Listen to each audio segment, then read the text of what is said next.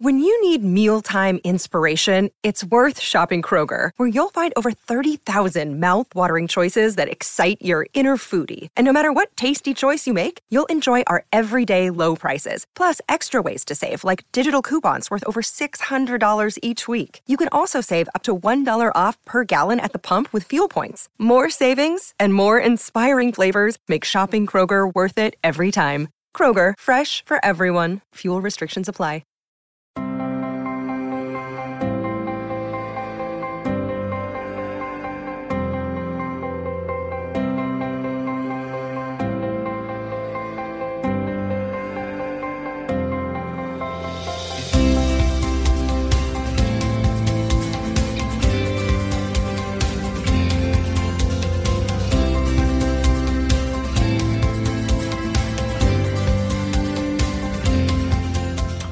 Hello and welcome to the 6th episode of Eagle Eyed View, our Crystal Palace podcast. My name is Robert Warlow. I'm here at the Amex Stadium and I've been joined by football writer Mark Ritson to review tonight's draw with Brighton Hove Albion, finished 0-0 here at the Amex Stadium. Mark, you were here with me. It wasn't a bored 0-0, was it? It was an entertaining one, and Palace will be pleased to come away with a point. Yeah, no, I completely agree. I think I think maybe a lot of fans would have been remembering what happened 4.5 years ago in that Championship player final second leg, and the first time these two teams have met in the Premier League. There was a lot of hype about it because of the rivalry, but in the end, looking at it from a football perspective, I think Palace have got to be happy picking up a point here in a local derby against their bitter rivals. In the situation that they're in, it's a clean sheet, their first clean sheet in the league. Which I think is a fantastic, I say start, but it's in this little run of games that everyone has been going on about, where Palace can really kickstart, their season and get away from the relegation zone. So yeah, it's 3 games unbeaten, a first clean sheet in the league, and it's something to build on massively now for West Bromwich Albion on Saturday. They looked solid today, didn't they? I mean, and there were chances for both sides. There's no hiding from that. I mean, Palace could have nicked it, but so could Brighton. They both had their chances in the game, but Palace didn't really look like they were being carved open at any point. No, I mean Brighton's, out wide they had Izquierdo and Knockaert, and they were lively. Izquierdo faded as the game went on, but it was always a good battle with Joel Ward on the right and Jeffrey Schlupp on the left, and I think it was only natural you're going to see Knockaert step up his game in the second half, but.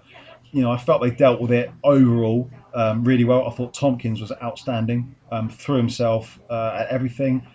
He seems to have found some really good form as well, and he's that place is his now. You can't see him being dropped alongside Sacco and Hennessy. Let's give Hennessy some credit. Tonight he made 3 really, I say really good saves, but he had to make the saves.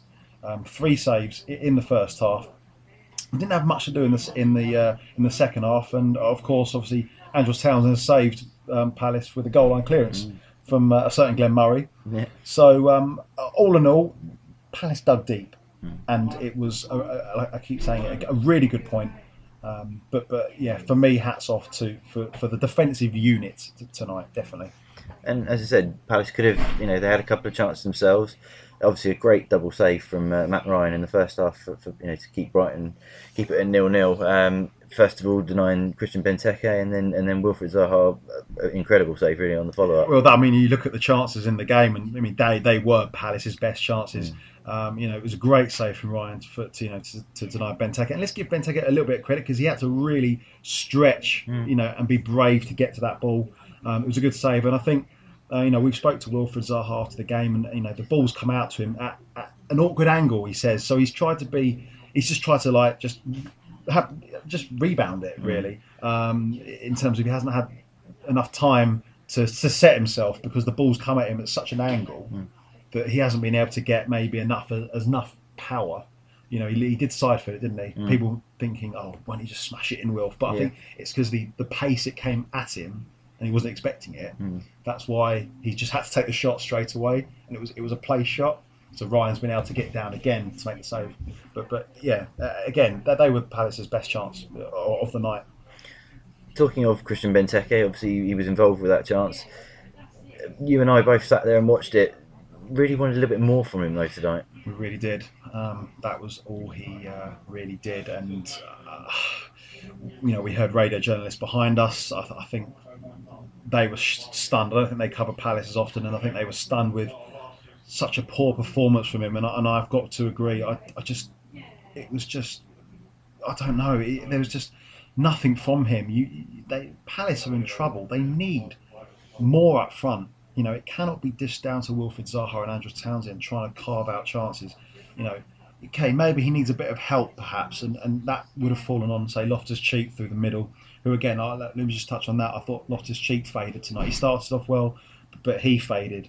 I don't think he can say he had a good game. But Christian Benteke, I know he's just come back from injury, and maybe he needs some games to get back in. But if Palace are looking to bring in another striker in January, you'd say you would bring in someone on the back of that performance tonight. I wasn't happy with Benteke's performance at all.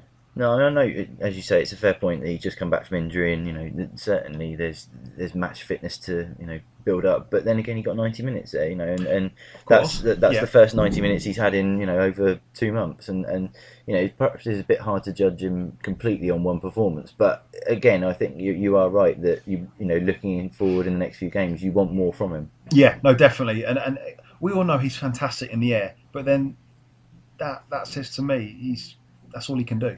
He doesn't score that many goals with his feet. Let's not hide behind that fact. He doesn't. He is an aerial striker. And if he's not scoring with his head, then you just don't see him doing anything at all. Tonight, he didn't even have many chances in the air anyway. No, not in the air. I mean, the one, as we mentioned earlier, fell to him at his feet, when Ryan made the save. So, it was a game of few clear-cut chances, really, wasn't it? And defences were largely on top. So there is that. As much as you can say he didn't have a good game, perhaps you have to give a bit of credit to Shane Duffy and Lewis Duncan, how they handled him and kept him quiet. Yeah, no, that's fair. That's fair. And I thought again the Brighton defence did all they could tonight to limit Wilfried as well. I thought Wilfried at times did look good as we'd expect. But he maybe didn't get that fluidity, that what we normally see from him, right? Taking players on with ease, beating them with ease. He didn't really get that tonight. So Brighton's again, it was a defensive performance from both teams. So and hence why it was a goalless result, and that's why the defence, you've got to take their hats off to both sides tonight for that. But yeah, just Christian Benteke. Okay, look, let's not be too harsh on him. Okay, if he's just come back from injury, give him a run of games. These are an ideal run of games, in fact, as well. And hopefully, I'll be eating my words in a few games' time. But for Palace, as we said, there are positives. Not only a clean sheet and a first point on the road this season, but that's now 3 games unbeaten. Yep. That's building on that 2-1 win against Stoke. Which I think did give them a big confidence boost going into this game. And yeah, they've got to keep this going, haven't they? They always knew, Palace, that this run of games on paper, which everyone went on about, I think it was like 7 or 8 games on paper, where you think, right, this is where Palace are going to pick up. Yeah. This is where they're going to kickstart their season. And, managers, players can say all day long, it's, every game's tough, whether you're playing someone at the bottom or top. But come on, realistically, the teams Palace have got to be getting results off, Are your West Broms, are your Bournemouths, your Brightons? I know they've got Watford coming up as well, Leicester. But again, you still expect Palace to be getting points off these sort of teams. Yeah. So this was always a massive, massive run to define their season. I think and so 3 games unbeaten, as you say, Rob. It's good. That will good give them the confidence, and the clean sheet will give them confidence. Go to West Brom on Saturday. They'll remember exactly what they did there last season, winning there when Wilfried and Andros scored. And of course, if we touch upon it, a certain Alan Pardew could be in charge of West Brom. It's funny how football works, isn't it? It is, yeah. I mean, I know that Roy Hodgson was asked this at his press conference ahead of today's game, and he said, you might come up against the next Palace manager on Saturday, and he was like, well, that won't be the first time that Palace will come up against the next manager, will it, in the Premier League? Because he said it's the same sort of names that keep coming up, going around and round on the old managerial merry-go-round, and he's right. The likes of your Tony Pulis, your Sam Allardyce, Alan Pardews. These are names that do keep cropping up for jobs, don't they, in the Premier League? And yeah, it looks pretty nailed on now that Alan it looks Pardew, like he's going to sign a deal till 2020. That's what I've been hearing tonight. So if it is Alan Pardew, then I'm sure that the players will be looking forward to seeing him again. Let's not forget, he did try and improve the club as much as he could. He tried to bring an attacking, entertaining style of football. And we saw that at times. And of course, in the end, his way of playing got found out at the back. But a West Brom team who aren't really renowned for their attacking flair. No. They might have that foundation from the back, and with him, guiding them, they could be a team with a bit of flair moving forward. If it is him. So in that case, Palace will have to have another defensive performance, as they did tonight, to come away with something definitely in West Brom. But what a first game for him! If yeah, of course. Crystal Palace, your old side, all right, it's a home game for them for West Brom, but yeah, I mean it's an interesting one, isn't it? Well, let's hope if West Brom score, he doesn't do a little jig on the sideline like he did in the FA Cup final. Well, we'll see. And we'll bring in our colleague Lee Wilmot is also here. He's been at the game tonight, and yeah, I mean we'll get his thoughts on it. But also Alan Pardew, we just mentioned, could be coming up against Palace there on Saturday. That'd be interesting, wouldn't it? Yeah, I'm a little bit in agreement with Roy Hodgson, if I'm honest. The managerial merry-go-round always brings up former managers, former players here, there and everywhere, and I can understand his point of view that it's sometimes difficult to get hyped up in the way that the media want you to. You're always going to come up against someone that's got a connection with a club, but it will be interesting from Palace's point of view. There's quite a few players here at Palace that were brought in by Pardew and thrived under Pardew from time to time as well. Obviously, it didn't end particularly well for him. That's why he's still not here. He's not here now, sorry. So yeah, it's going to be an interesting game. But you just look at the way Palace have turned things on and turned the corner, I think, another phrase that Roy doesn't really like, in the last week or two. And I think you've got to be going there full of confidence, really. You mentioned there about players or managers with connections with Palace. We saw one tonight in Glenn Murray playing for Brighton, and in fairness, he got a good reception from both sets of fans. He did, and I said to him afterwards, he's probably the only player that's going to get that reaction from both sets of fans. He didn't really respond to that question very much in true Glenn Murray style, but he is a unique case in terms of this fixture, in that he's loved by Palace, he's loved by Brighton. He didn't get the goal for Brighton, so he remains in Palace's good books for the time being, I think, Mark, doesn't he? That's because he scores goals for Palace. That's what the fans were singing. Yeah, exactly. He scoring goals for Palace, Glenn Murray. I think that was the chant as he was going off. It was. In fairness to him, he wanted to obviously put in a performance to try and get a win for Brighton, and he didn't play badly, did he? But I think Palace did a good job of keeping him quiet. Glenn played very well for Brighton, and he is such a clever player. At 34. He's it's just such a shame the way he left Palace. He's still, okay, I know we know how football works, but it's such a shame he had to leave. He wasn't wanted, if you like. And obviously we heard that from Steve Parish last week. It was a mistake letting him go. And I would have loved to still see him at Palace still. But yeah, tonight, very clever. His movement off the ball, his touches. Bringing people into play, and he nearly got rewarded with a goal, but obviously Andros Townsend cleared off the line. And he was delighted with the reception he got from both sets of fans tonight. Of course, as well. yeah. From your point of view, how do you think Palace can build on this? It's a point away from home at your big rivals, a clean sheet as well. There's lots of things to be positive about there. Yes, it wasn't the greatest game in the world. There's a big build-up, and so often when we give these games a big build-up, they fail to live up to expectations.